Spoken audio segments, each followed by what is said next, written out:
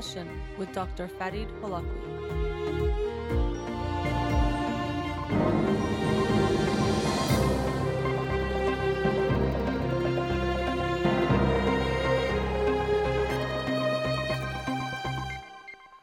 Good afternoon. Welcome to In Session. I'm your host, Dr. Farid Holakwi, and I'll be with you for the next 2 hours here on Radio Hamra. Studio number to call in, 310-441-0555.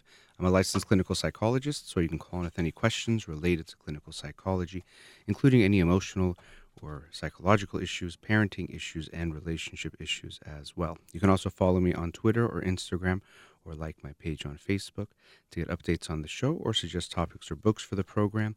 And the shows are uploaded at the end of each week to my SoundCloud page and podcast on iTunes. Again, our studio number 310-441-0555.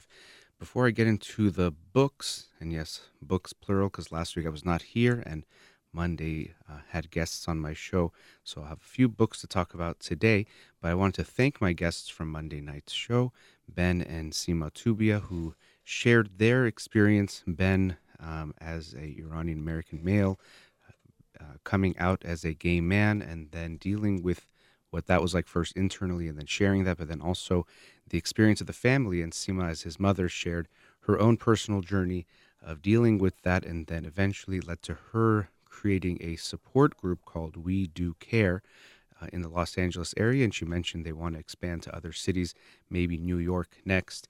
But it's a support group for parents of LGBTQ Iranian parents. So their children are members of the LGBTQ community, and dealing with that, which oftentimes can be a struggle for any parents, but especially in the Iranian community. Unfortunately, the stigma is still very strong. And so it can be helpful to be with other parents and get that support. So I want to thank them again for joining me Monday night.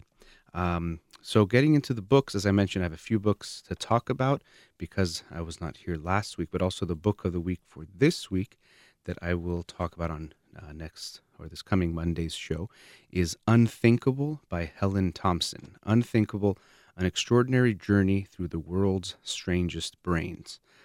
So looking forward to reading that and sharing it with you next week. But so I'll be starting essentially with the book from 2 weeks ago, which is Emotional Advantage by Randy Tehran, Embracing All Your Feelings to Create a Life You Love. And I mention often that I judge a book by its cover or its title, and this was definitely the case here. Embracing all your feelings is something that I'm all about and try to promote on this show, that we shouldn't just try to be happy or just think of the quote-unquote good feelings or the ones that feel good, but that all of our feelings are valuable and important, and we need, or we should try to embrace all of them in order to live a more full life. And so that thesis, or that concept, that is basically what the book is based around, I really liked, and so wanted to read this book. And so she goes through different emotions and talking about how they can be useful and also how we can deal with them better, starting with things like happiness, but also desire, fear, anxiety, and even ending with love.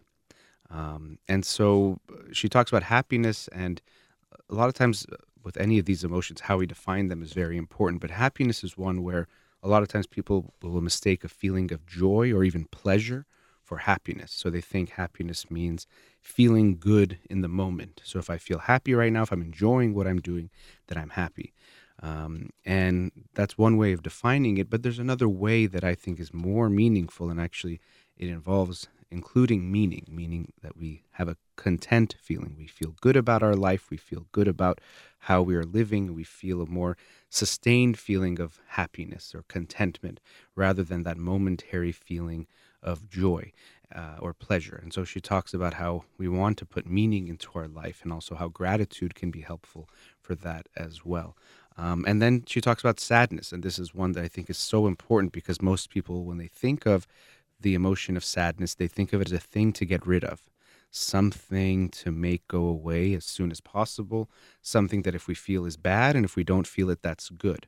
And because of our judgment about sadness, unfortunately, that leads us to deal with it in hurtful or harmful ways. We think that if we feel sad, that means we have to get rid of it, whether that's taking drugs or alcohol or food to numb, distracting ourselves with someone or something, engaging in some other bad behavior, or somehow denying that feeling because we think the goal is just to get rid of it.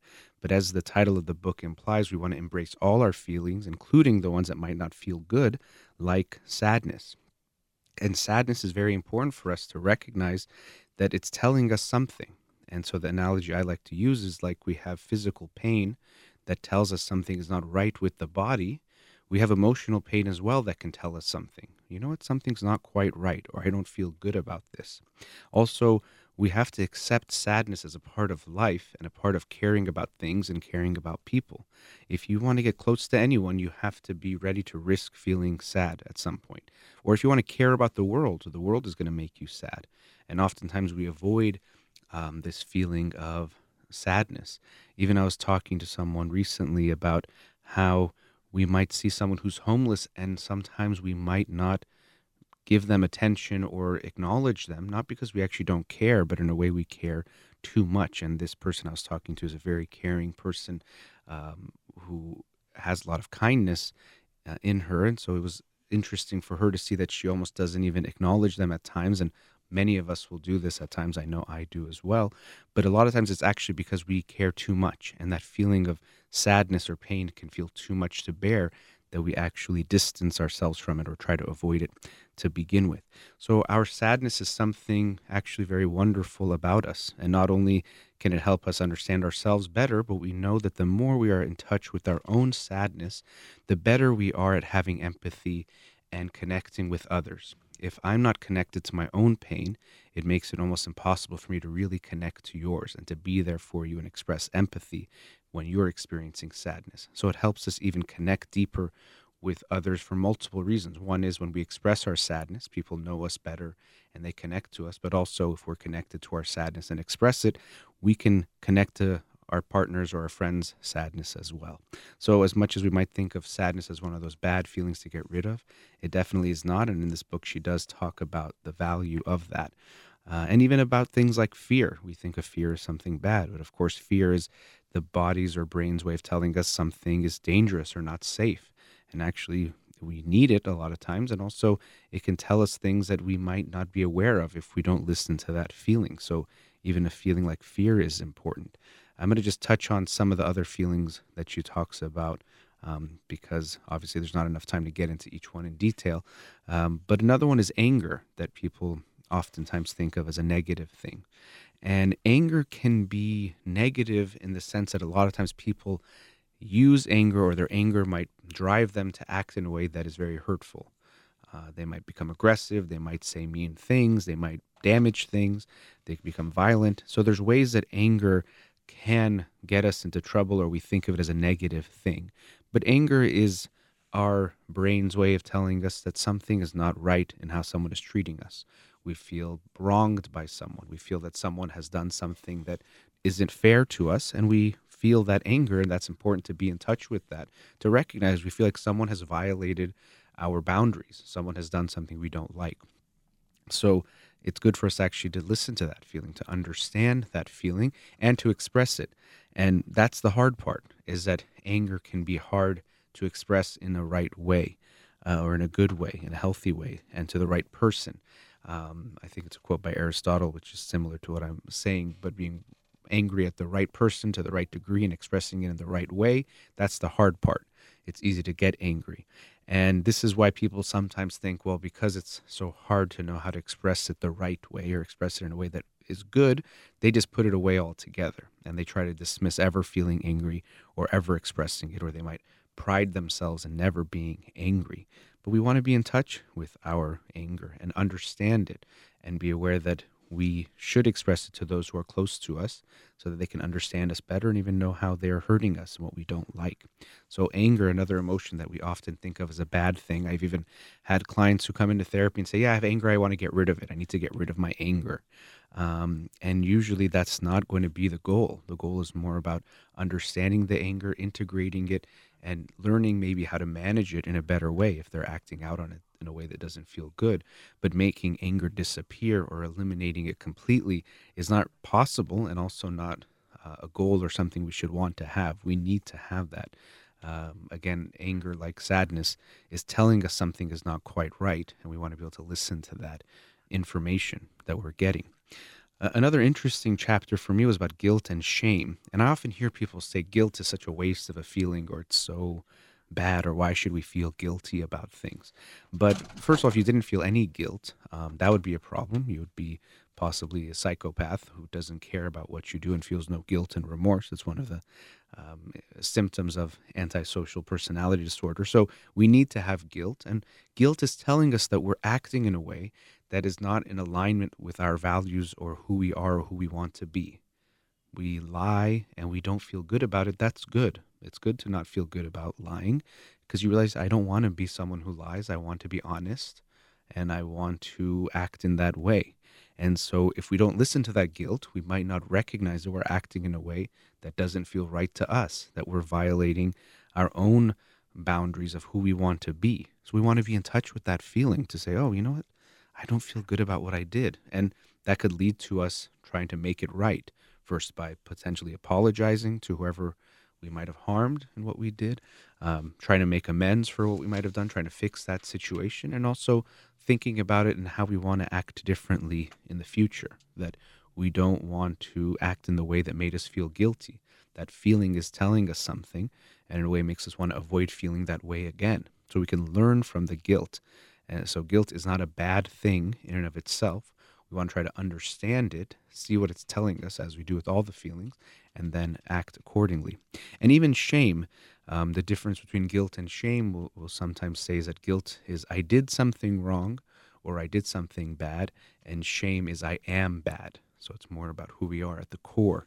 And shame is generally thought of as much more of a harmful or negative emotion and one we want to avoid. But the point that she made in the book was that she says shame guides us to be aware of the buried hurts so that we can bring them to the surface to heal. Because usually shame is reflecting something within us where we feel is bad, defective, unlovable. And so it's not good for us to feel that way. So I'm not saying we should feel ashamed or we should feel shame, and that's good. But when we feel it, it's good to listen to it, to recognize there's some pain underneath that's a very deep wound that needs to get attended to. And so hopefully we can have that compassion towards ourselves to say, I'm feeling shame. I don't need to feel ashamed of who I am and who I am at my core. But if I'm feeling this way, something is not quite right. And I need to get in touch with that very deep pain to understand myself better. So I've touched on some of the more negative ones, but she also covers things like confidence. And I think confidence is actually an interesting one, because we sometimes think that because we want to come off as humble or expressing humility, we shouldn't be confident. And genuine confidence is different from fake pride or cockiness or being arrogant. Genuine confidence is having a belief in yourself, and that is something very good. And even it's good for us to have that confidence in ourselves to then do the good things that we can do for ourselves and for others and for the world, that we should believe in ourselves and use our strengths, our talents, our abilities, our skills to do good things. So it's actually good to have genuine confidence in yourself that is based on who you actually are, and to believe in yourself and believe you can even be better, and to strive for those things. So in this book, it also ends with the feeling or emotion of love, and it talks about how we want to embrace all these feelings to become more who we actually are, to live a more authentic and real life. And I'm very much in favor of that argument, or that concept, that we want to be more in touch with who we are, and we live our fullest life when we express all of our feelings, even in our relationships. If you have a relationship and you don't express sadness or anger or pain because you think those are negative, you think those are not good and it's just going to hurt your relationship, you're actually just taking away from how close and emotionally intimate you and your partner can be. So in our relationships, we need to express these feelings to genuinely be close with one another, to hide them from our partners or to think we're doing them a favor by not sharing them to keep them away from these negative feelings, we're actually harming them, and hurting our relationship. So when it comes to living a full life and to having meaningful, deep relationships, we need all of our feelings. And we have to keep in mind that all of our emotions are telling us something. And we want to hear that information to understand what it's telling us, to understand ourselves better. And then we can use that information to act accordingly. And one last note about that, sometimes when people think about getting in touch with their feelings, if they haven't been in touch with them, there can be this thought or feeling that, well, now that I'm in touch with them, I should express them fully however I want. And that's not what we're talking about. So it doesn't mean I'm angry so I can show my anger however I want. I can hurt whoever I want because I'm angry and I get to do that. But having that understanding that I feel angry, that distance, that it's not I am angry, I feel angry, and then trying to understand what's the best way to deal with it is different than just saying because I feel something, I have the right to act in whatever I want because of that feeling. So we want to be in touch with our feelings, understand them, but then still have that aspect of emotional intelligence where we manage the feelings and express it in a way that is most beneficial to ourselves. But until we're in touch with them, we can't use that information. So that was Emotional Advantage, Embracing All Your Feelings to Create a Life You Love by Randy Turan. And after the break, I'll be talking about The Knowledge Illusion, Why We Never Think Alone by Stephen Sloman and Philip Fernbach. You're listening to In Session with Dr. Farid Holakwi. We'll be right back.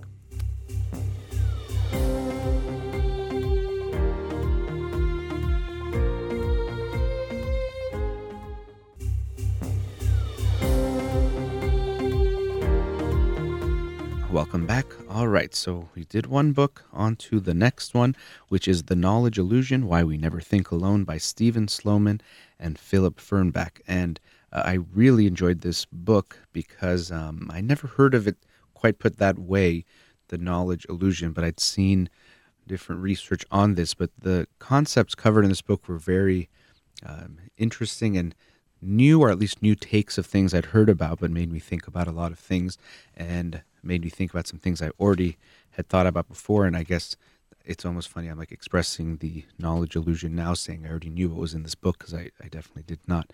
But that's basically what the book is talking about, how a lot of times we think we know a lot more than we do, or we think we understand, for example, how something works or something in history or something in politics, when really we have very little idea about that. One of the first ways they brought this up is studies that have shown, for example, when they ask people how basic things work.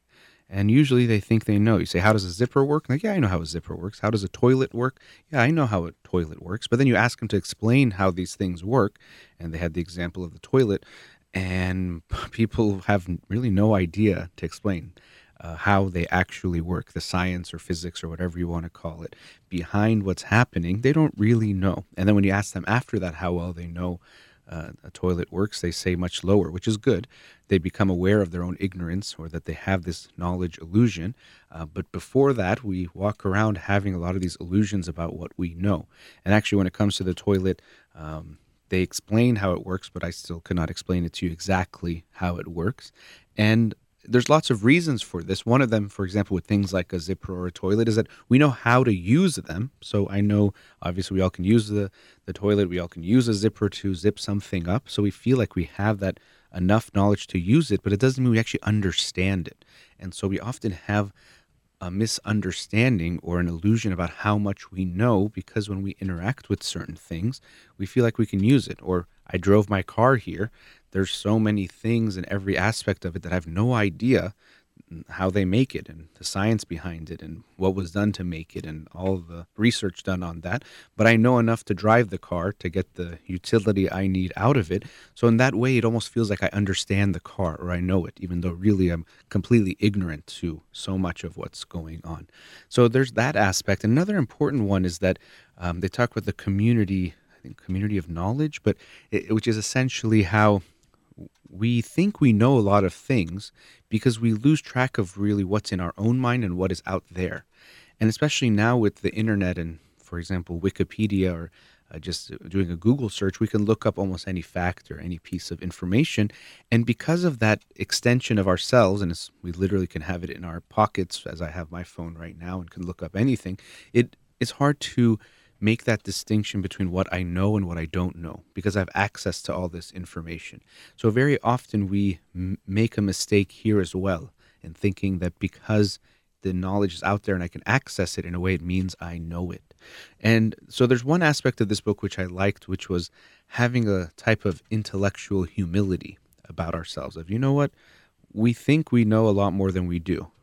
And a lot of people, if you ask them the things I'm saying, they might say, oh, no, I know people do this, but I don't do that. But we all do this. I do it as well. Everyone listening is doing that also. We think we know things that we don't. And the book gets into lots of the reasons why. For example, there was interesting research where they would have people read an article saying that scientists had discovered some glow-in-the-dark rocks or something that was glow-in-the-dark that would be able to show light in the dark. And in some versions of the article, it would say the scientists know why it glows or they understand it. And in other versions of it, they would say the scientists still don't understand what makes it glow in the dark. And when they asked people if they had read the article that had the scientists who said they understood how things glow in the dark, they themselves felt they understood it better too. Whereas when they were told that scientists don't understand it, they felt that they understood it less, which shows that it's as if because that knowledge is out there, again, we lose track of where our own understanding ends and others begins, we think we know something that we in fact don't know. So that I thought was an interesting article and research study that illustrated how we think we know more than we do, or we lose track of what we know and what we don't know. And this extends to lots of things. Even they had an interesting chapter looking at heroes, or the way we think of, for example, Martin Luther King as the sole leader of the civil rights movement. And of course, he was instrumental and played such a big part, but he was one part of it, and he did a lot to mobilize people. And actually, that's one of the things he did that was great amongst other people, is that he was able to get lots of people to do something. So it wasn't he alone did something, but he had a big impact. And even in scientific discoveries, they talk about it in the book. We often think of Einstein created the theory of relativity, and this person developed this, and Darwin created the theory of evolution and natural selection.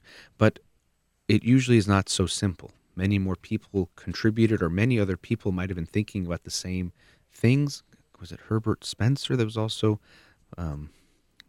thinking of natural selection around the same time as Darwin? I can't remember if that's his name. But anyway, we see that a lot of people might be thinking of the same things at the same time, or there was contributions made by others, or people build on theories that were made on other people's theories, were made on other people's theories. And so we tend to think, and we like to have this narrative of the one-person hero, whether it's in politics or in science or whatever it might be, and we attribute them to everything. So Gandhi is the reason why India became free, and we just know him, and that's the shorthand of how we remember it, when it's really much more complex than that. But we think we know a lot more than we do, because there's also ways we like to think about things. So again, it's having that intellectual humility of, I think I understand, or I think I know that Pearl Harbor was a complete surprise attack, and they talk about some of the history that shows it was not as much of a surprise as many people think it was, or the way we remember it to be. But it's having that intellectual humility that, you know what, I don't know as much as I think I do. Or even if I think I understand something because I've heard others say it, it doesn't mean it's necessarily true. And this also extends to things like politics. And we have to recognize that the reason why we usually think or really feel a certain way about different political issues is not about the specifics of the policy, or even that we know the results, because obviously usually we don't, but we have different biases or values that can affect this. The book by Jonathan Haidt, The Righteous Mind, talks a lot about this in detail. That, for example, you have a bias towards abortion, you already feel a certain way, either pro-choice or pro-life, and that's going to affect how you view any legislation related to abortion. It's not that really you're looking at the policy in detail and saying, this is why I agree with it. It's that you already feel that abortion is wrong and shouldn't be done, or that a woman should have the right to choose, and that's going to have an effect and is going to essentially determine what you think of the new policy. And so again, having that intellectual humility, I think I know that if they do this to the taxes, it's going to have this result. But most of us don't know, first of all, even the most expert economists might not know exactly what's going to happen. They might make some predictions, but most of us really have no clue what's going to happen. But we don't want to say that. We don't like saying that, and we think we're supposed to know and have an complete understanding and show that we understand it, but we don't. If you say taxes will be raised 2%, what's the effect?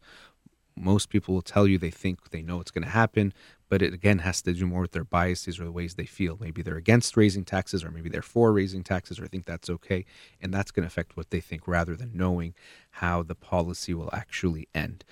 So I thought that was important to make that point. And so when we're having a lot of political debates, we think we're talking about facts, but really we're talking about feelings. I don't like for some people not to have health care, so I want everyone to have it. So if you have a discussion, I'm going to show or think I'm showing how it's the right thing to do, even though it's not that I know how the policy is going to play out, but that value is important to me. And I have to be aware of my own biases, the way I feel and think about things, and recognize that the debate is much more about that than the actual facts. They also had a chapter on intelligence, which I thought was interesting, or being smart. And usually we think of smart or being smart as someone who can think well. Intelligence is an individual thing. But they were talking about how it's more about a collective thing. How does someone work in a group? And that's more important than just one individual's intellectual horsepower. It's not going to be as meaningful as how they work within a group. And most things are done in groups.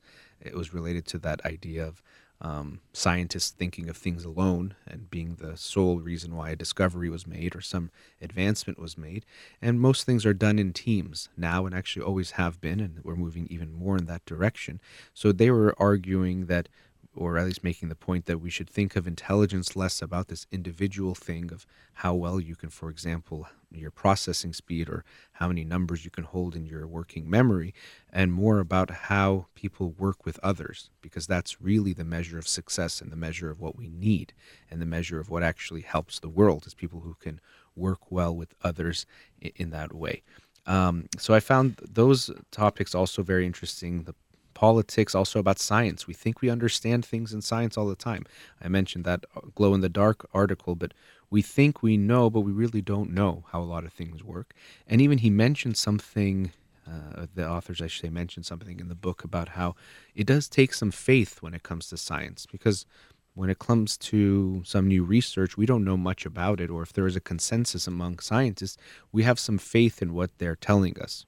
We haven't looked at all the research ourselves. We haven't been a part of any of that research, but we have some belief in the or faith in the scientific community and the way they work and do things that makes us feel that if enough experts feel a certain way, that is at least the current understanding, and we take that to be our current truth, not capital T, but the current truth of how we think about something or what science is telling us. But really, we don't know. So really, that's a key message in this book is, you know what? You don't know as much as you think you do. You think you understand a lot more than you do. You think you know a lot more than you do. And the good news is that's okay. We don't need to know things. And actually, the human brain, rather than it being a place that's good for just memorizing facts and things, which unfortunately is how we usually teach our children, thinking that's the right way, but it's more learning how to interact with the world, which is even better than knowing things. And especially in today's day and age where we are have more access to information than ever before, and you can have it at your fingertips. So really that knowledge of knowing things is less important than it used to be. Even more, we're moving to an age where it's important to think or be able to interact with the world. So when you're engaging with the world, rather than needing to know everything, you need to know how to interact, what information to get, what questions to ask, where to get the answers to those questions, rather than just knowing a set of facts. And so thankfully some movement is being made in education towards teaching our children in this way, teaching them, first of all, to work in groups, because that's going to be important, but also teaching them how to think about things rather than just how to memorize things, because that's a more important skill to have. But we still have a ways to go, because we think that education is about filling someone's head with knowledge and information rather than teaching them how to think about things. So I really was fascinated by this book, The Knowledge Illusion, because it was covering some very important topics about thinking about how we think, thinking about what we know and what we don't actually know, and having that intellectual humility to know that we don't know that much, but that's okay because no one needs to know everything, even about a certain topic, and no one does. But we need to know how to interact with others, how to get that information. And we sometimes forget where our own knowledge ends and others begins because it could be such a thin line, or we sometimes can just access it when we want. But there's many concepts in this book that I think people will find interesting. So that was The Knowledge Illusion, Why We Never Think Alone by Stephen Sloman and Philip Fernbach. All right, we've reached our next commercial break. Studio number 310-441-0555. We'll be right back. Welcome back. Let's go to a caller. Radio Hamra, you're on the air. Hi. I have a question about my nephew. Okay. So he's 27 years old. He's successful. He's a dentist. But he has problems about having relationships. So he's good at the first steps. And I'm asking these questions just because he's close to me, but he does not like to listen to radios, or he reads books, but when it comes to acting right, he has lack of it. Mm-hmm. So I was wondering if you can help me somehow to, give some information to my sister, or even I talk to him about how to getting better to start a relationship, keep it. And actually, all the problems is kind of related to the first book that you talked about. So usually he starts the relationship pretty well, and he gives too much. And all of a sudden, when he is not as attractive for the other person, he gets angry and he says, I'm not going to do anything for that person. And he gets kind of depressed. Mm-hmm. And he even gets depressed to the point that he doesn't talk well with other people around the house who love him. And we're trying just to find the right way to, guide him to be on the right route. Okay. So, just to begin with, I wanted to stop you earlier, but I wanted to let you finish also. The conversation we're going to have is how to help someone else who we're not talking to. And so we have to understand the limits of that. And I say that also the limits of our own conversation, but for you to have that mindset of when you're talking to him or trying to help him, that to try to fix this or solve this for him is not possible and might make you put more pressure on him or actually make things worse. So we have to have that approach of maybe we can help him, maybe we can talk to him if he wants. And even that, we have to be aware of how we talk to him will make it more or less likely he'll want to talk to us. But that we're not going to fix this for him or solve this for him. And it's going to be for him to figure out, ultimately. And so we don't want to, we can't fix this for him. But going to what you're saying, it seems like you feel he's not in touch with all of his feelings. And so that leads to these issues. And it does seem to be some of that from what you are describing, that he's giving too much, which means there's something there. I mean, of course, you're making some assumptions that he's giving too much, but it could be he's giving too much because he doesn't think he's enough, or he thinks he needs to be this way, or whatever it might be. But there's something not very genuine about it, because when it doesn't get responded to well, you sense that he switches to anger and gets mad at that person, and then gets depressed and angry. And we know, actually, sometimes we think of anger and depression as different, and they are different, but very often when someone is depressed, we see more anger from them, especially in teenagers and kids. They're more likely to show anger than even sadness sometimes when they're depressed.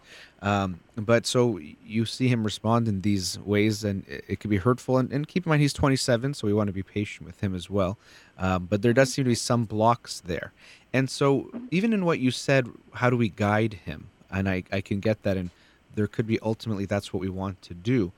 more important for me than Exactly. guiding him is understanding him. And that's more, rather than trying, that's why I want the focus to be less about fixing him or fixing the issue and more in understanding him and what's going on. And you, as his aunt, might not be the person for that. He might not want to open up to you much anyway. He might not want to open up to his parents. And maybe he doesn't want to see a therapist. You're saying he's not someone who likes to listen to things like radio, and it's not for everyone to listen to my show or shows like this. Um, so there's other ways, but maybe therapy would be beneficial to him, so I hope he would be open to that. But my suggestion would be first for you and people around him, rather than focusing on fixing, to be focused on understanding. May I interrupt you Of course, right I was here? done. Go ahead. Yeah, maybe it came out wrong, so I'm not trying to find a way to fix him. Okay. I'm trying to find a way how to guide him better. Just because he talks to me, I think, like I'm one of the closest people to him. So he doesn't talk too much to his mom, Okay. and he has some angers towards her. I think it's mostly just because she's too much giving and a little bit in a controlling side. And, at 27, you know it all and you want to make your own decisions. So he doesn't share as much with her since she wants to have ideas Yeah. towards his decisions in life. Another thing that I think affects him is because he has a really successful dad, and kind of he look out to him, and he wants to be like him exactly. But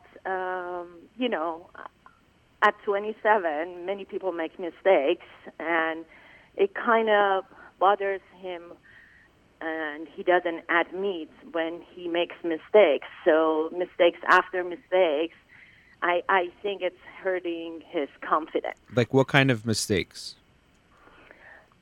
Let's say mistakes in finding a job in a right state. Not making the same choices when you went for one choice to finding a soulmate or girlfriend. So he does similar mistakes, but when I talk to him, I try to open it up for him and say, write it down on a paper what it was in your previous girlfriend that you didn't like. And what did you do? What was your part? And it Does kind of he? helped him Does he want? temporarily. Yeah, but does he want to do that? Yes, Okay. yes. So he's open to that. But when it comes to that emotional, moment that he's breaking up or he doesn't get what he want to get. So basically he goes back, he listens in the beginning and it's successful.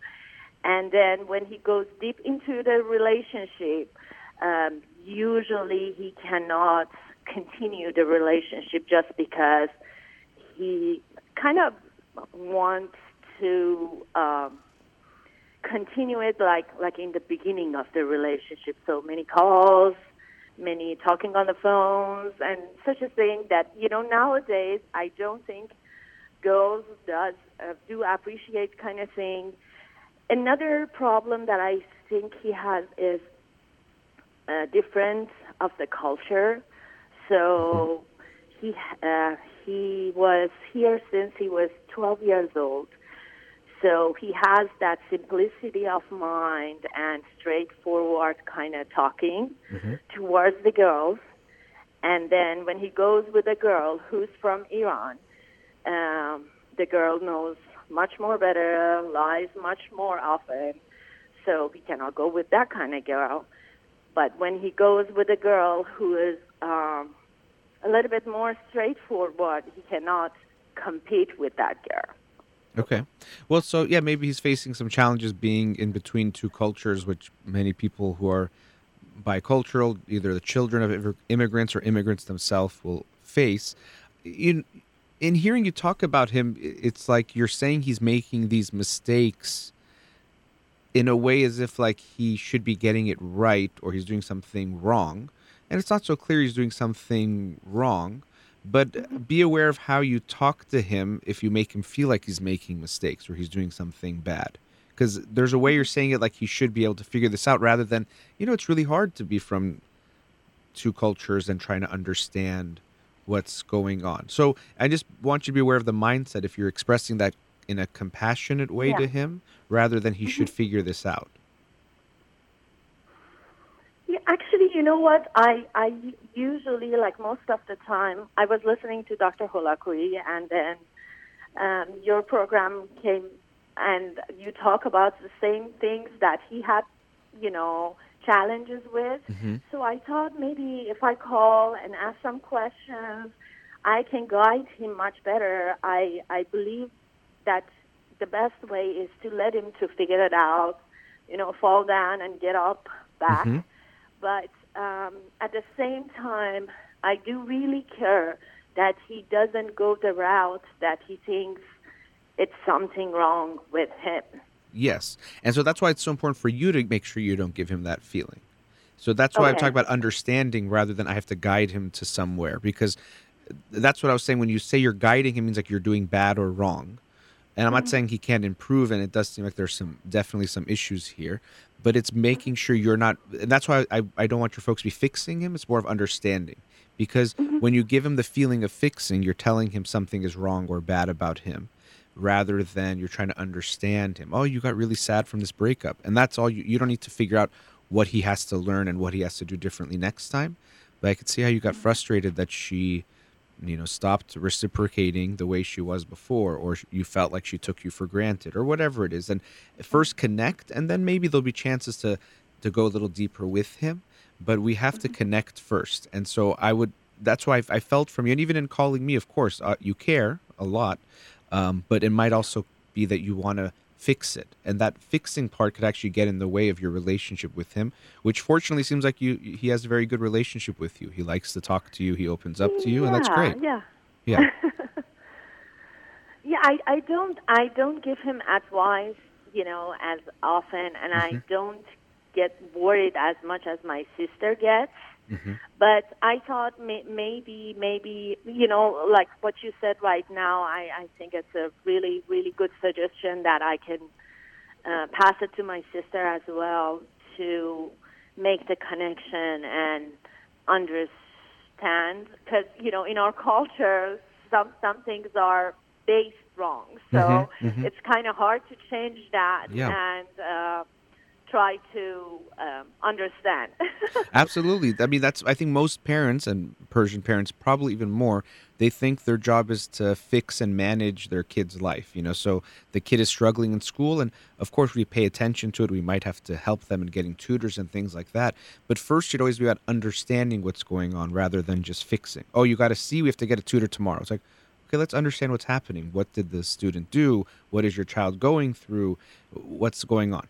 So it's always first about understanding. And then sometimes we put this pressure, for example, for getting married, and he still is young, but that, okay, because we don't want him to waste time or go the wrong way, we have to hurry up and fix this. So we don't have time to waste, and he's going to lose opportunities. And so that could put even more of a pressure, which then is probably going to hurt him and hurt the relationships even more than actually helping him and getting you closer to him. So, and another thing you mentioned, there was a same phrase you used for both of them of doing too much. So maybe him and his mom have some similarities in that sense that actually might cause trouble. And maybe even he learned that from her, saw how she was with people, and he is that way with people. So there's a lot of things to look at. But as I was saying, the focus on understanding is important. And you might have a point that it seems he's not really, as most of us are, not aware of what's driving our behavior, especially when it comes to romantic relationships. So we continue to do the same things. We have the same patterns that we create because we're in this autopilot or unaware of what is causing us to act a certain way. So I would hope for him, as everyone needs this work, to become more self-aware and understanding what's happened to them and what they've experienced and how it's going to affect how they are in relationships. But until he's willing to really look in, you can't force him to. But the more you connect with him, and if he has those conversations where he feels like you understand him, then you're more likely that he will even go in that direction of, okay, I feel understood. I feel like my aunt gets me, and then maybe you can go deeper with him, but it's not until he's ready to go there. And there could be some other blocks of how he feels about himself, as you were saying, and how successful he wants to be. If he has a hard time acknowledging mistakes, there could be a perfectionism or a feeling that if he's not good enough, he won't be loved, and that could be coming from the family too, something going on. So there's a lot happening, but as I mentioned at the start, being aware that your role is just as some type of support, that you're not there to fix it, and you can't fix it, and you can just be there for him and have a good relationship with him and hopefully help. But until he wants to get help, nothing will change. Okay. Thank you so much, Sure. Doctor. My pleasure. Nice talking to you. Have a great day. You too. Bye. Okay, bye-bye. All right, we've reached another commercial break. Studio number 310-441-0555. We'll be right back.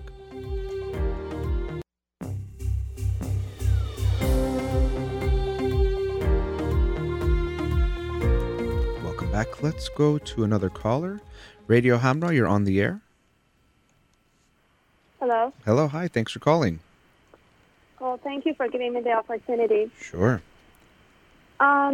Dr. Holakwi, I actually had a question about the way that I'm having problem concentrating. Uh-huh. And I feel like when I'm trying to study or even to listen to somebody, my brain just flies somewhere and it starts thinking whatever it wants to think, and I just lose track of the conversation. Mm-hmm. Okay. Now, tell me, how old are you? I'm 32. 32? Okay. Yes. And have you been having issues with concentration your whole life, or is this something more recent? Well, so a little bit about me is that when I was really young, I remember that my mom was constantly writing messages to the teacher saying that she doesn't pay attention, she misses a question by mistake. And I feel like she kind of had this character that put additional stress on me, that I couldn't be relaxed all the time.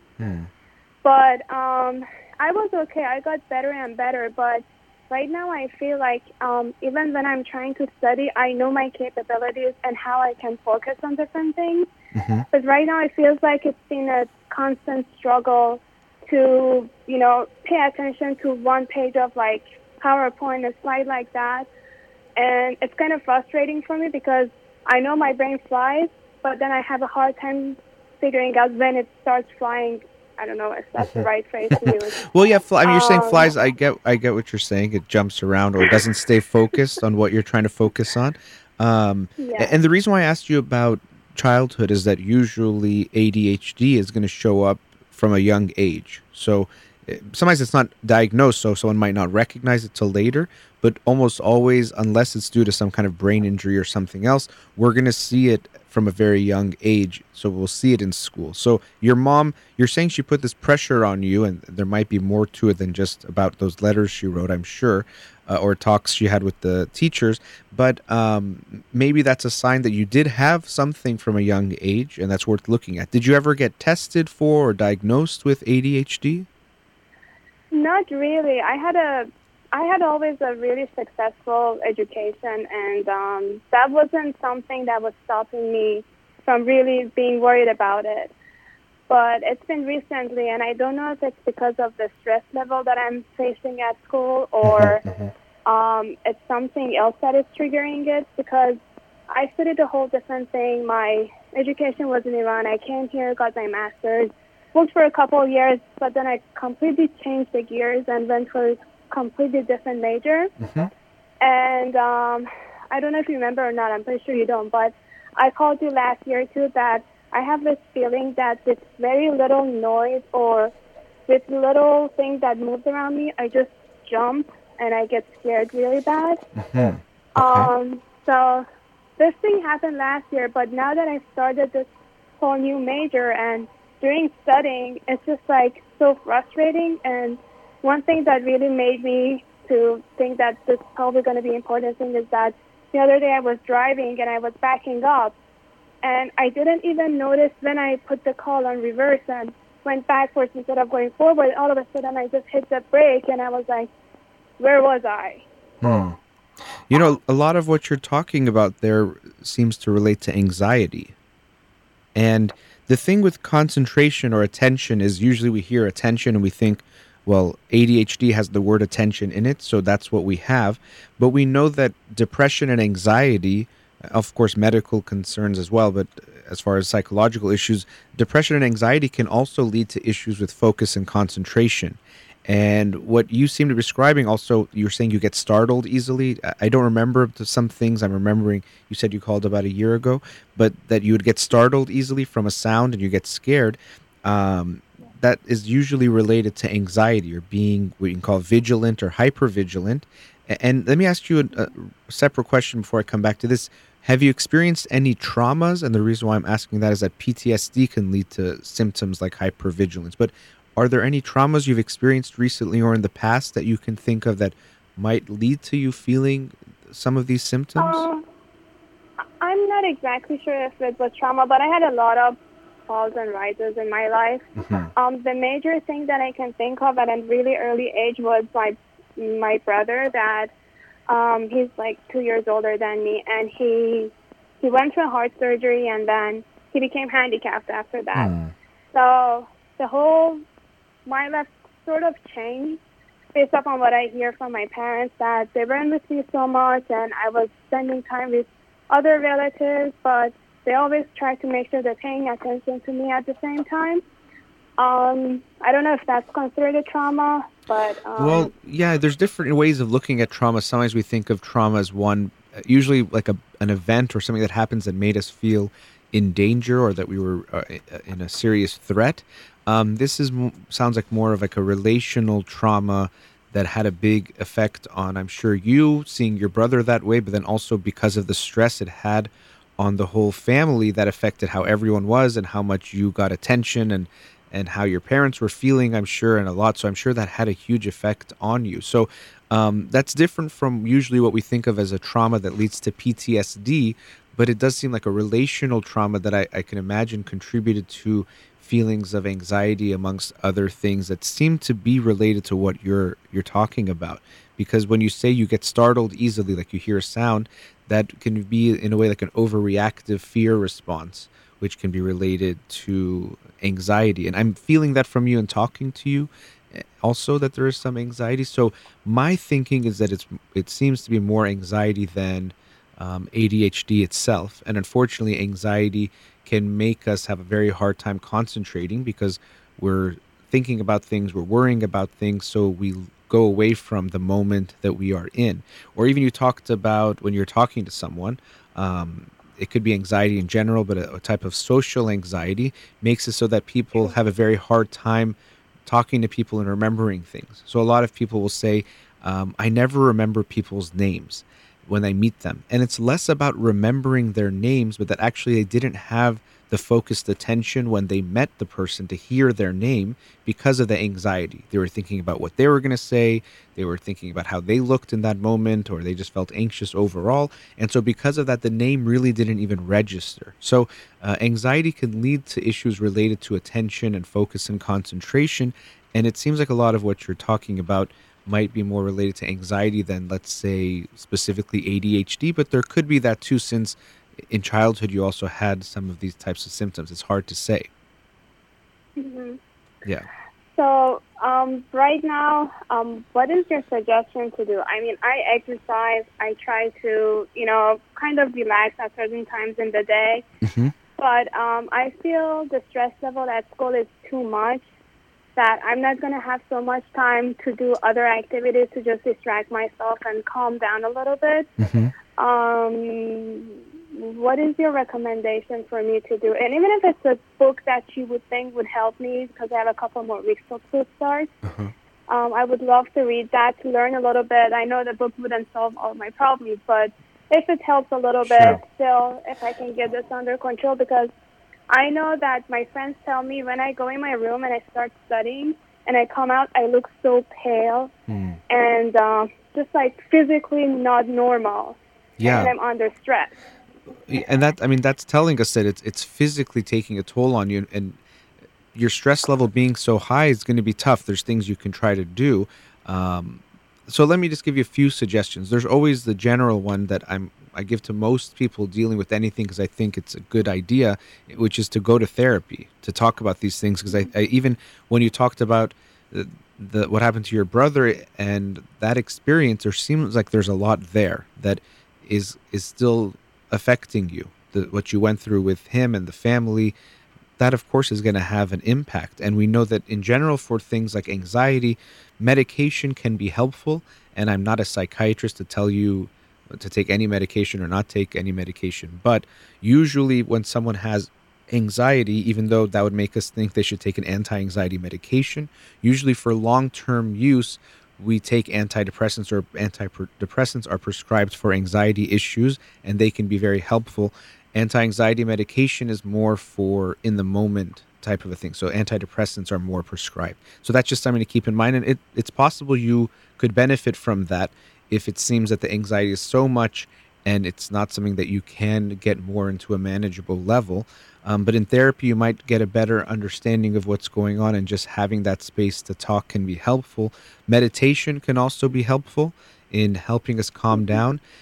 You were saying that you startle easily, like you hear a sound and you have a reaction. Some research can show that when people meditate, that the emotional parts of the brain, or parts like the amygdala in the brain, can become less active, which can lead to which in a way might translate to feeling of being more calm. So that's also something that can be helpful. And meditation, it's kind of like exercise. So it's not that if you just do it once or twice, you're going to get some results. But if you are consistent, and especially if you can make it a daily practice of even at least 10 minutes, 15 minutes a day, that can have a huge impact as well, in over time making you feel a bit more calm. Okay. As far as books go, nothing comes to my mind. I'm sure there are so many, but I don't know exactly what would be directly related to what you're talking about or dealing with. But I really think the therapy would be helpful, and maybe you've already gone. Have you ever tried therapy before? I tried for a couple sessions, which I know that's not enough to make a decision that it's working or not. But I don't know. I feel like I have other people that I can talk to. Not that if it's just about like expressing yourself and like that. I felt I'm more comfortable talking to a close person or a close friend about it rather than going to sessions like that. But if you recommend, I would definitely do that. Yeah, so we could talk about that a little bit, and it's good to have friends and family we can talk to, and that's a different type of support than what you'll get in therapy. Some ways it can even be better, or different, I should say, because there's way they can know you and connect to you that you can't get in therapy. But therapy is a very different process that can help you by having someone who is a professional and who is not connected to you in any way, can give you a different type of guidance, and that relationship can be helpful. Seeing a therapist, at first they are a stranger to you, and you have to have some level of basic trust, but it doesn't mean you're going to have to share everything with them as soon as you start. And so be ready to take some time. Even, sometimes I think people, well, I'm going to therapy, I should start working on things immediately. Well, just getting to know the therapist and getting comfortable is part of the process. Just like if you're going into surgery, they don't just start cutting you up. They have to prepare you and give you some anesthesia and other things to get you ready to go, and then they get into the deeper work of doing the surgery. Therapy can be the same way. When you tell me you went 2-3 times, to me it's as if you were just doing the anesthesia part, but you weren't even doing the surgery part yet, But I think there seems to be something about trust there in the way you talked about telling a therapist about what's going on. Is it hard for you to trust and then connect and open up with a therapist? I barely open up with anyone. Yeah. Well, then I feel very lucky. I feel very lucky that you've called me and opened up, at least a bit. But maybe even being on the phone and the distance there might make it a little bit easier as well. But I feel lucky that you're talking to me. But so you're saying that is hard for you to trust and to open up. True. Yeah. Yeah. Okay. Yeah, and that's what makes it hard. I can get that. It's like exactly what we are saying. To do is something that's hard for you to do. So it's like go to therapy to work on this trust issue, but it takes some issue of trusting to even go to therapy, and that's what makes it hard. I can get that makes it challenging, and so I will encourage you to take that step, and that when you go to therapy, you don't have to open up at a speed that doesn't feel good to you or rush into things. And most therapists won't make you feel that way, that you need to hurry up and start telling them all the big stuff, because we have to build that trust. And for you, if that's an issue, even you can let them know, if you hope will feel comfortable telling them that you know that it's hard for you to feel comfortable to open up. And that will give the therapist an idea of how to approach that and to be more patient with you and to recognize that, okay, it's going to take her a bit more time. And that actually could mean that if you go to therapy and, a lot of times we think therapy is about some techniques, and there is that, but more what we find to be healing in therapy is the relationship that's created between the therapist and the client. And for you, that would be especially true because if you're able to build a safe, trusting relationship with a therapist that responds in a way that makes you feel understood and cared for, that could have a very deep impact in how you feel about trust. And even some of your anxiety could be related to this feeling of uneasiness, that you can't feel safe with yourself or with other people. So I would really consider going to therapy and to consider it a process. Don't just go 5-10 times. Go for several months to at least a year. And of course, you have to find a therapist you feel good with at first and comfortable, knowing that you probably won't feel so comfortable with anyone at first, but someone you feel better with. And then get into that process. And I think it could have a very meaningful impact on you, but only if you do it for a long period of time. Understand. I'll just add this in if that'll give you a little bit more idea about me. That recently I've been thinking that everybody around me is going to die soon. And I'm going to be this person by myself. And I'm constantly worried, okay, I have to go see my mom because I don't know how many more years she's going to be alive, or I have to call my dad and all that. And I know it's some sort of like a sick thought, and I shouldn't be living like that, but it's constantly bothering me.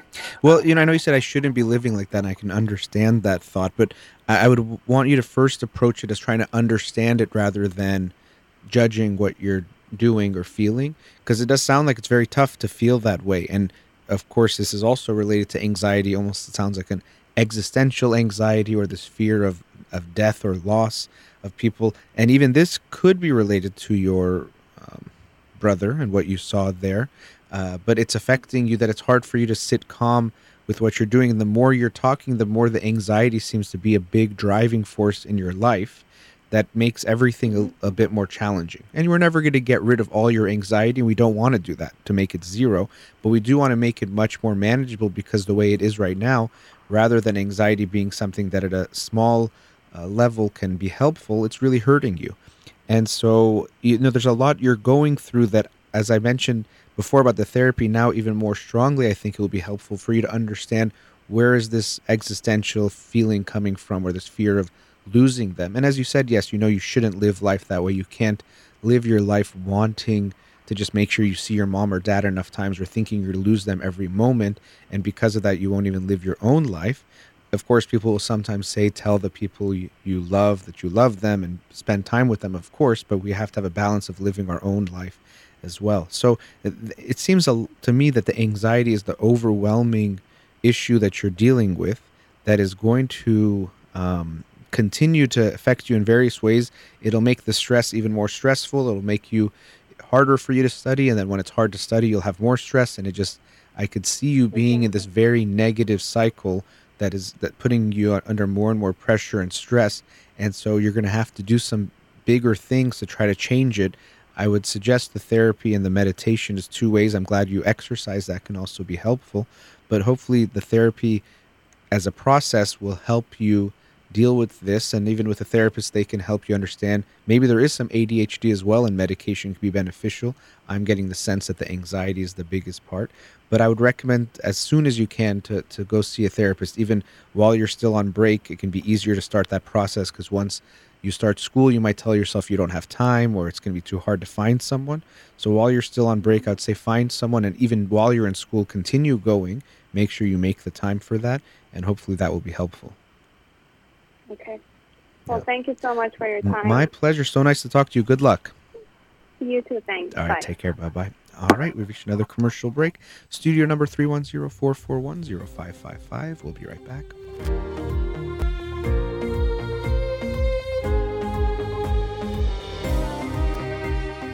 back. We had a caller during the break. They said they wanted me to mention the book or the name of the book, but I talked about 3 different books, right? Gave 2 summaries and announced one. So just for that caller, so the first book I talked about today was Emotional Advantage, Embracing All Your Feelings to Create a Life You Love by Randy Turan. And then I did a summary on The Knowledge Illusion, Why We Never Think Alone by Stephen Sloman and Philip Fernbach. And then the book of the week for this week is Unthinkable, An Extraordinary Journey Through the World's Strangest Brains by Helen Thompson. Hope that helps. Okay, let's go to another caller. Radio Hamra, you're on the air. Can you hear me? Yes, I can. Oh, wonderful. Hi, this is Shadi. I spoke with you in the past, and I'm just going to give a recap about what happened and everything. Okay. We spoke about my breakup in the past. It's been 8 months since I broke up with a guy I was dating in Los Angeles when I arrived to Los Angeles when I moved here. He was an Iranian guy. Obviously, we had ups and downs due to him controlling me a lot, regarding my action, the way I spoke, the way I dress up, and so forth, in any kind of matter. And so he suddenly disappeared on me without talking to me about, wanting to break up. So I had to find out through social medias and through texting, and it was very hard for me to really get over the fact this happened. Okay. So I started doing self-therapy because I wasn't able to really afford going to therapy, a real therapist where I can talk with and everything. But I did find some self-coaching places, a self-coach where she was able to help me very much. I bought her book. I've done these challenges for 14 days, and I've been, working on my limiting beliefs and how I can get rid of them and how I can turn them around and make it a positive belief for myself. And so far it's been helping me a lot, and I feel like I'm getting so much better. And I also read your book. There were books that you recommended me. Oh, I don't remember what those were. What books were they? Do you remember? Let me look. That's okay. That's not significant. Oh, sorry. Yeah, no, I thought you knew them. Go ahead. So, keep going. So, the breakup was 8 months ago. How long was the relationship? So we've been in a relationship for 6 months. Okay. But I feel like we didn't give each other enough time to really date and get to know each other first before even deciding to get into the relationship. Mm-hmm. So that really hurt me. And after a while, I just heard an ex-boyfriend of mine, not this guy that I used to date, a guy that was with for 4 years. He just recently got married, so I've been seeing, posts from him on Facebook, and I finally decided to just let go and not be friends with him anymore. And just, close that door, basically. That makes sense. Okay. And then I had family members, cousins of mine who are close to my age also got married, and they're having a very happy marriage. And recently I've been trying to get rid of this compareness, meaning I don't want to compare myself a lot. Mm-hmm. I don't want to, keep comparing myself, saying, why don't I have husbands? Or I'm 30 years old, I should also have the same thing for me. So I'm going through a lot of hardship at the moment. I feel like part of the problem is that since I have so much emotion and hardship, I shop a lot. And I've been in You what? Sorry. Yeah. You said you what a lot? I missed what you said. I shop. Shop, okay. I've been using my credit card to shop a lot to make myself feel better about myself and not worry too much about my feelings and everything. So it's hard for me to really, talk with my feelings. Yeah. Or get used to my feeling and face them, basically. So to me, I thought, okay, just shopping maybe makes it easier for me to forget about my feelings and the anxiety I'm dealing with at times. Well, that's So now- well, that's the thing with anything we do to cope with our feelings. That's like a drug or alcohol or shopping or gambling. It's to distract us and to make us feel good. And usually what we're looking at is that we're not tolerating the negative feelings and we're trying to get rid of them or get away from them. As you were saying, maybe you feel like you get too sad or too anxious and you try to get away from those feelings. But then, as is the case with any kind of compulsive behavior, we act out in a way that might feel good momentarily, but the feelings come back and now we have a problem to deal with. In your case, maybe credit card debt or other things that you might feel related to the debt. And that is going to make things worse. So there does seem to be a way that you're running away from the feelings or you're trying to escape them, maybe because they feel like they're too much or it's hard for you to tolerate them. And maybe even being in this relationship, the way you described jumping into it might have been that you just wanted to, I think you said it was shortly after you moved, so it might have been that you wanted to just not feel alone, and so you decided to be with someone, and then it doesn't even seem like it was a good relationship because you described them as being very controlling, which we can talk about if that's related to anything from your past. But that you just, I get the sense was more about not being alone than really wanting to be with this person. Yeah, part of it is that. I know right now, for example, I have already stopped using my credit cards, so I'm putting them away. It's been a month now that I stopped shopping with them. Okay. I'm trying to get to my debts and pay them off and become more financially stable, and try not to use them because I'm feeling alone or I'm feeling that I don't know. I feel happier the other way around. I'm trying to meditate. I'm trying to start working out and create my emotion with those kind of things. And the last caller you were spoken with, I kind of could relate. Okay. Yeah. Yeah, I learned so many things when I was waiting for me to speak with you. But yeah, I feel super lonely at times. I feel like, my happiness sometimes depends on having a guy or be married and having someone to understand me as opposite sex. I don't know why that is. I really do not like it, though. I really want to be happy on my own and try to understand myself. Right, and so that's what we want to. We want to try to understand that part. What's that feeling? Something you mentioned before about the comparison. Unfortunately, we can talk about comparison culture. Unfortunately, our Persian culture is a comparison culture, but they're also talking more about with social media that we're moving towards a comparison culture because it becomes so easy to compare ourselves to other people. And you mentioned that seeing even your cousins who are married and they're happy can be hard for you because you want that so much. And I think you're right that it's going to be important for you to understand what you're going through and then to get to a point where you can feel okay on your own, and then you might want to be with someone, but not that you feel a need to be with someone because you feel bad being alone and not getting that validation. I don't know if you mentioned it yet, but how old are you? I'm actually 29 right now. 29, I will be turning 30 years old in about 5 or 6 months. Okay. So that scares me a lot. So. What scared? That your age scares you? Yeah, turning 30 and not, having this financial instability and not being able to have savings and not being on my own because right now I'm just living with my family and I haven't found a job on my degree. I have a business degree and I'm working in a I don't know. I'm working as a collection person, meaning that I collect this and working for an adult loan company, but it's a part-time job and sometimes I just can't afford my debt. Sometimes I just don't have enough money.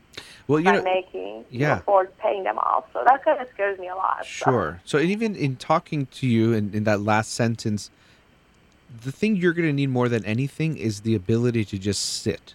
And by that, I don't mean literally only sit, but to sit with your feelings, to sit with some discomfort, because I get a feeling from you and how you talk is that you're just almost like have this motor that's running. It's good to have energy, but it almost feels like you need to do something in a way to just get rid of the feeling or to not feel something or things are not okay. So I have to go ahead and change it right now. And because of that, it actually pushes you towards ways that actually make your life less stable. So it's interesting that you said you want more stability and you want to feel more in a way okay, but because you have a hard time just sitting with what's going on, it pushes you to be more impulsive and to make decisions that make your life more unstable. So that's something we're going to, have you work on is to be okay with even you're 29 and you're not married and you're not financially in a place you want to be and trying to be okay with that. And accepting it doesn't mean that you're not going to do anything to make anything better, but that you can accept where you are today, that is your reality today, and that's okay. And I think like it is for many people, that's very hard for you. And so it's pushing you to do what you're doing and to compare yourself to others and feel bad about yourself and then feel this need to change something immediately, which might mean that you'll make bad decisions that don't have good long-term consequences just to make a change and to get rid of how you're feeling in that moment right now. Yeah, exactly. That's exactly how I feel. So that's why I started my self-therapy. I read a lot of books. Okay. I love books. Do you do meditation?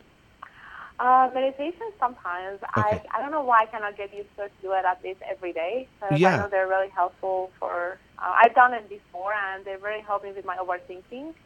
I no longer overthink, but there's a part of me where I like to feel... I don't know, I just want to feel confident and feel relaxed. Inside my heart, I don't want to feel unsecure, I guess. Yeah, I mean Sorry. that peace of mind really is the most important thing we can have, in the peace within ourselves of feeling okay with ourselves, and it's much easier said than done, and it's not something that we can quickly change. And I'm sure meditation is hard for you because it involves a lot of just sitting and what can feel like we're doing nothing, even though we're doing something, Exactly. and also sitting with our feelings and our thoughts, which I think might be hard for you, as many people struggle with, but I think for you it's going to be hard to just sit with them. And so that's why I think it actually could be helpful for you, because it's going to be tough. And that can make it even more helpful for you to get used to, okay, right now I don't feel good. And it could have this urge, you know what, if I go shop right now, I'll get some retail therapy, as they call it, and I'll feel better in the moment. But I know it's not the best thing for me. So meditation can help create this space between how we feel in the moment and then what we choose to do with that feeling, how we act by being more mindful. So we say, oh, you know what? I feel so sad. I feel lonely. And I'm having this urge that if I go to the mall or if I go online and shop, I'm going to feel better. But I know that, first of all, that's not going to solve my problem. And second of all, it's going to make me feel guilty and lead to more debt. So that's not the right solution, even though I understand that that's what I have the urge to do, but I can choose to do something different. So I think meditation can be helpful. It takes time for it to have an effect, but it might be something for you to consider. But really, we have to get to this feeling within yourself.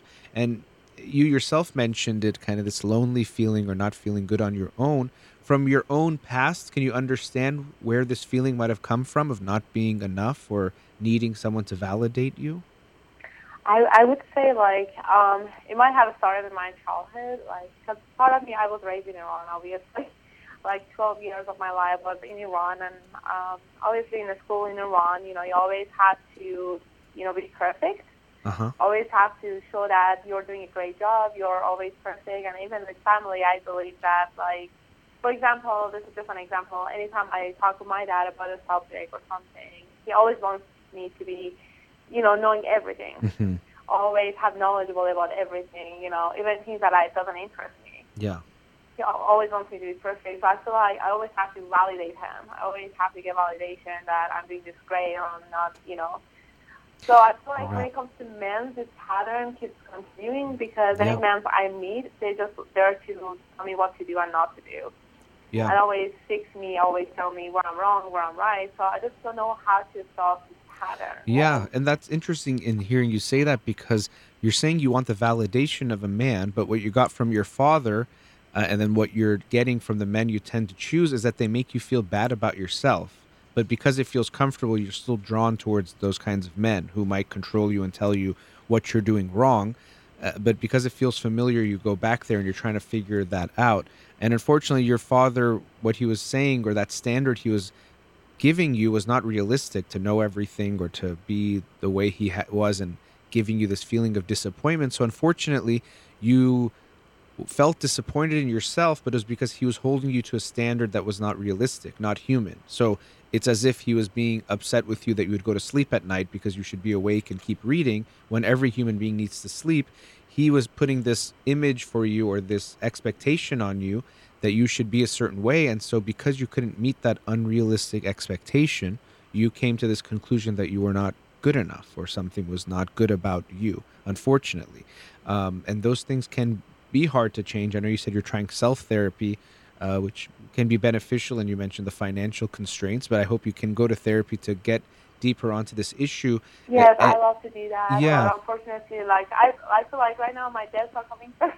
So I understand. You know, another area for you to think about is things like self-love and or self-compassion.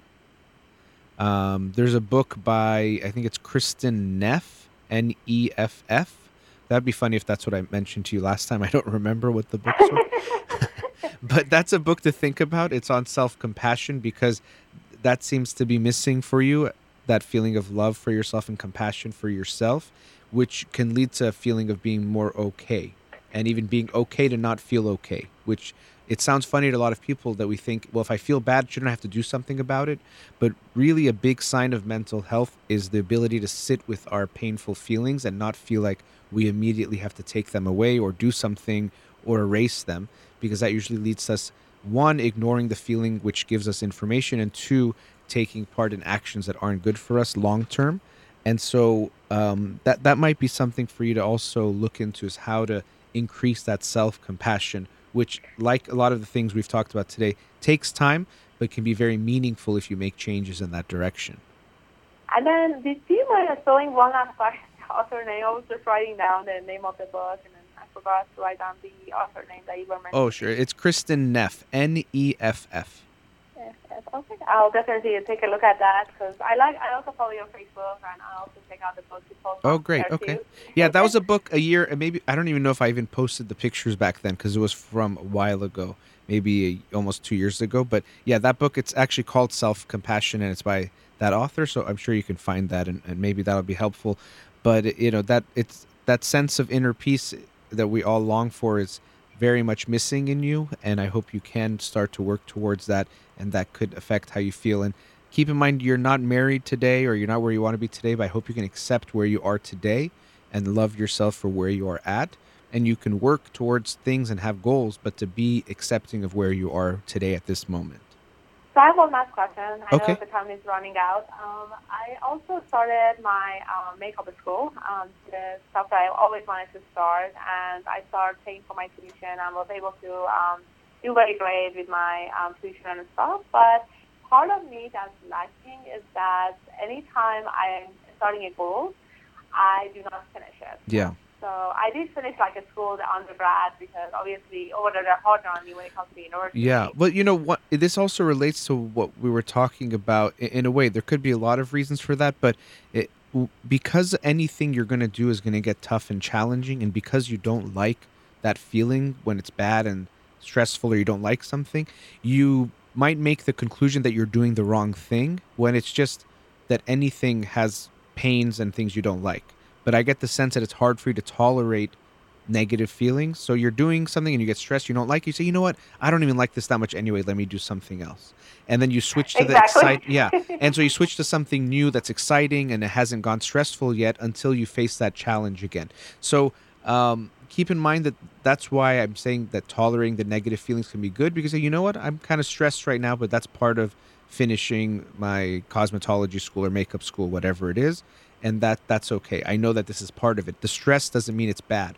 Or if I'm in a relationship and I feel a little bit sad, it doesn't necessarily mean it's the wrong relationship. If they're making me feel that way all the time, yes. But part of relationships is it makes us feel down sometimes too. So I think to me, that's the bigger picture. So I'd say if you've started something right now, make it as if it's not even a choice to finish it. And just go to the end of it. And then once you finish it, if you decide you want to do something else, change then. But don't change until you finish this next thing in front of you right now, and then make that decision. And do you suggest dating is a good thing after being single for 8 months, or do you suggest... You could take your time. I wouldn't rush into anything. I think the biggest thing for you is that you might rush into something. So even if you do date, take it slow. Even tell a friend or someone to help you take it slow, because you by yourself might go too fast emotionally. And because you want, for example, this pressure of getting married, you're going to say, okay, this is it. I'm going to make this the one, rather than really seeing if it's there. So that's my concern for you, is that you'll rush something and see something that might not even be there, because one, you don't want to be alone, and two, you have this pressure of I have to get married soon, which you don't, but you have that pressure from yourself, and maybe you get it other places too. So that would be my biggest concern for you, is if you do date, take it slow. You see them today, don't see them for a week. Put some space at the beginning in getting to know them. Yeah, I am very bad with dating, though. I don't know how to date. Okay, well, if that's the case, then give yourself some time. Don't rush. I would focus on working on yourself a bit more too. But eventually you'll start. But like I said, I would say be slow. Be aware of when you meet someone. Are they like these men and like my father in some ways? Because you might be drawn to that kind of men. Try to learn from your past relationships, what you didn't like and what you did like. But like I said, again, taking it slow for me would be one big piece of advice for you. So being friends first would help a lot to get to know someone before. Yeah, being friends, just taking, however you want to define that, but just taking it slow overall, not seeing them too much at even being friends. Well, we're friends, so we're going to spend 4 days in a row together. No, just see them, not so much communication, not so much seeing them.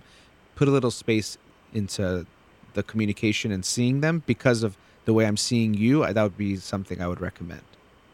And then is there a book that I That one I don't know. The taking it slow, I don't know. How about this? Read a book every time you're going to see them until you see them again. Just put a little space in between. Doesn't have to be a specific book, but just give yourself some time. I do want to give some other callers some time. So Okay, but you're fine. Thank you so much for taking nice your time talking with to me. you. Have a good day. I'll talk to you soon. All Yeah. right, have a good day. Bye-bye. You too. Bye-bye. All right, going into our last commercial break. We'll be right back. Welcome back. Let's go to another caller. Radio Hamra, you're on the air. Hi, Dr. Hoda. Hi, thanks for holding. Thank you. So my question is about my 1-year-old daughter, and I want to return to work in less than 2 weeks. And I wanted to know if I'm making a right decision because of her age. So my plan is that she stays at home with a caregiver, and then I'm going to work part-time in the beginning, 2 or 3 weeks. But part-time meaning I'm going to be away from her for 6 hours. So my concern is that she is very attached to me, saying that I'm in the room with her. And if I want to leave the room, I have to take her with me because she doesn't stay. She wants me to be next to her. So we start with a caregiver. She started last week for a few hours. But in the beginning, she was okay. But then the other day, she wouldn't go to her. She wanted to be with me. And even the caregiver tried to put her to sleep, but then she cried. She wanted me. And so if you have questions for me. Well, yeah, there's obviously a lot of questions and thoughts, and I do apologize because I know you were on hold a long time, and we only have about 7 minutes or so, and maybe we'll be able to talk another time some more about this because there's a lot to talk about. But it's tough, and I know you asked me if it's the right thing to do. Will it be easy on her? Can it have a negative effect? I mean, it won't be easy, and it could have some impact on her. I don't know, and we don't have to get into exactly the reasoning for you going back to work and how much the family needs that. These things are challenging questions, and I don't want to tell you you should do it one way or the other, but we want to be ready that it will be tough for her. And maybe because we only have a few minutes, I also want to talk about how it's going to be tough for you, and that you're going to have to make sure you deal with your feelings of sadness and hurt you might have, but also especially guilt, because that can affect the way you interact with her and interact with her when you come home or when you're saying bye to her. That might make it even harder on her. And so that's something for you to really be aware of, is your own feelings in this whole process. Because, for example, if you're guilty about this and you come home and she's sad, if you can't tolerate that feeling, you might even minimize her sadness because you feel so guilty and you can't tolerate that you want to make the damage less. So you say, no, you're okay, or it's not that bad, or she's just being dramatic, let's say. I'm not saying you don't strike me as having those reactions, but you might, because it's too hard for you to tolerate your own feelings of guilt about this. And so, well, let me ask you about that just quickly. What is the reasoning for going back to work? Is it a financial consideration? Well, financially, it would be okay if I don't work, but because I thought maybe I can, work some part-time, and then maybe I can bring some work home some days in a week, and I'm not sure if I know the negative effect psychologically on her.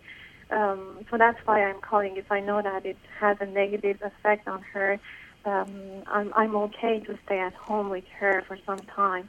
But I don't know for how long I should stay home with her. Well, that's a tough question to answer because I don't think of it as one time, and some kids might respond differently than other kids. But probably we should anticipate it's going to be a negative impact in that she is you mentioned she's attached to you, which actually is a good thing because at 1 year of age they should feel attached to their especially primary caregiver.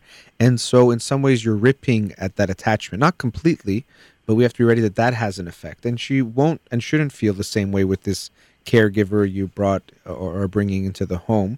We wouldn't expect that. She might get more comfortable with her, but that this can have a negative impact on how she feels safe with you, or the trust that she has, and it doesn't mean she will necessarily have trust issues, but it can be connected to that or related to that.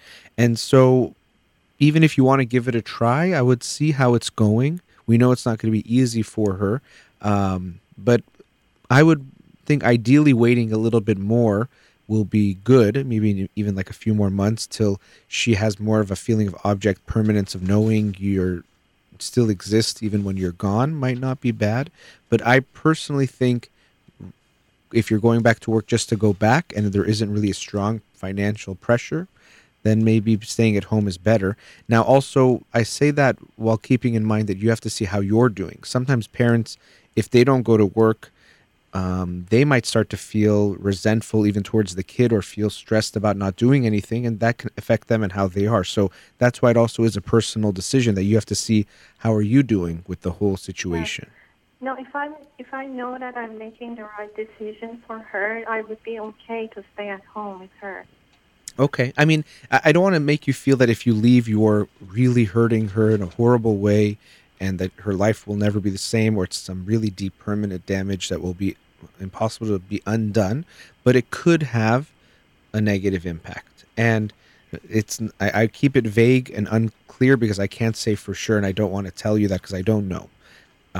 But if I were you, or if I could see what you're telling me, that financially things are okay, you feel all right, I would say waiting a few more months would probably be better. It'll always be hard whenever you do go to work. I also want you to think about how you're feeling, and sometimes some parents, or especially moms, can feel very confined in the home if they don't, and especially if they were used to working and losing that, they can lose a part of their identity and who they are. So those are very personal questions for you to also reflect on about what feels right to you. Okay. And I know that there is, you said that there is no number, but do you know when they start to learn about object permanence? And the few months that you said, is it 18 months? Sometimes I've seen 18, I'll be honest, I'm even going to look it up for you right now because I don't know if there's the exact, and with all of these things, we always want to think about it more of a range rather than it's exactly going to be at a certain time, because some parts of object permanence start even before a year of age, but until they get a little bit older, it can feel different. So I think it's less about just the object permanence side, because I don't want to make that the deciding factor, but giving her a little bit more time. Sometimes some theorists will say 0 years to 14 months is when trust is important. Some will say 12 months. And so it could be a feeling of that trust that might be a little bit harder. So if she's 12 months old, I would say another 4 months or so, wait till she's 16 months. But again, it's very personal, because if you don't feel good, if you don't feel right, that could affect how you are as a mom with her. And that's why these things, there isn't to me a blanket rule that no mom should go back to work or no dad should go back to work. Because if you're going to be frustrated at home and more resentful and then take that out on her, that's worse than maybe if you leave the home for a few hours and you come home in a different way. So that part of it is very personal. Clearly in how you're even talking about her, and I hear it in your voice, there's so much care you have for her, and she'll know that and feel that. And just make a decision that feels right with you and her dad. And I would say go from there, and we'll see how she's doing. Okay. Yeah. All right. Thank you very much. Sorry that we didn't have a lot of time, but thanks for your call. No, that's okay. Thank Okay. you Have very a great much. day. Take care. You too. Goodbye. All right. Thank you to all the callers and the listeners, and to Farhuda here in the studio. You've been listening to In Session with Dr. Farid Holakwi. Have a wonderful day.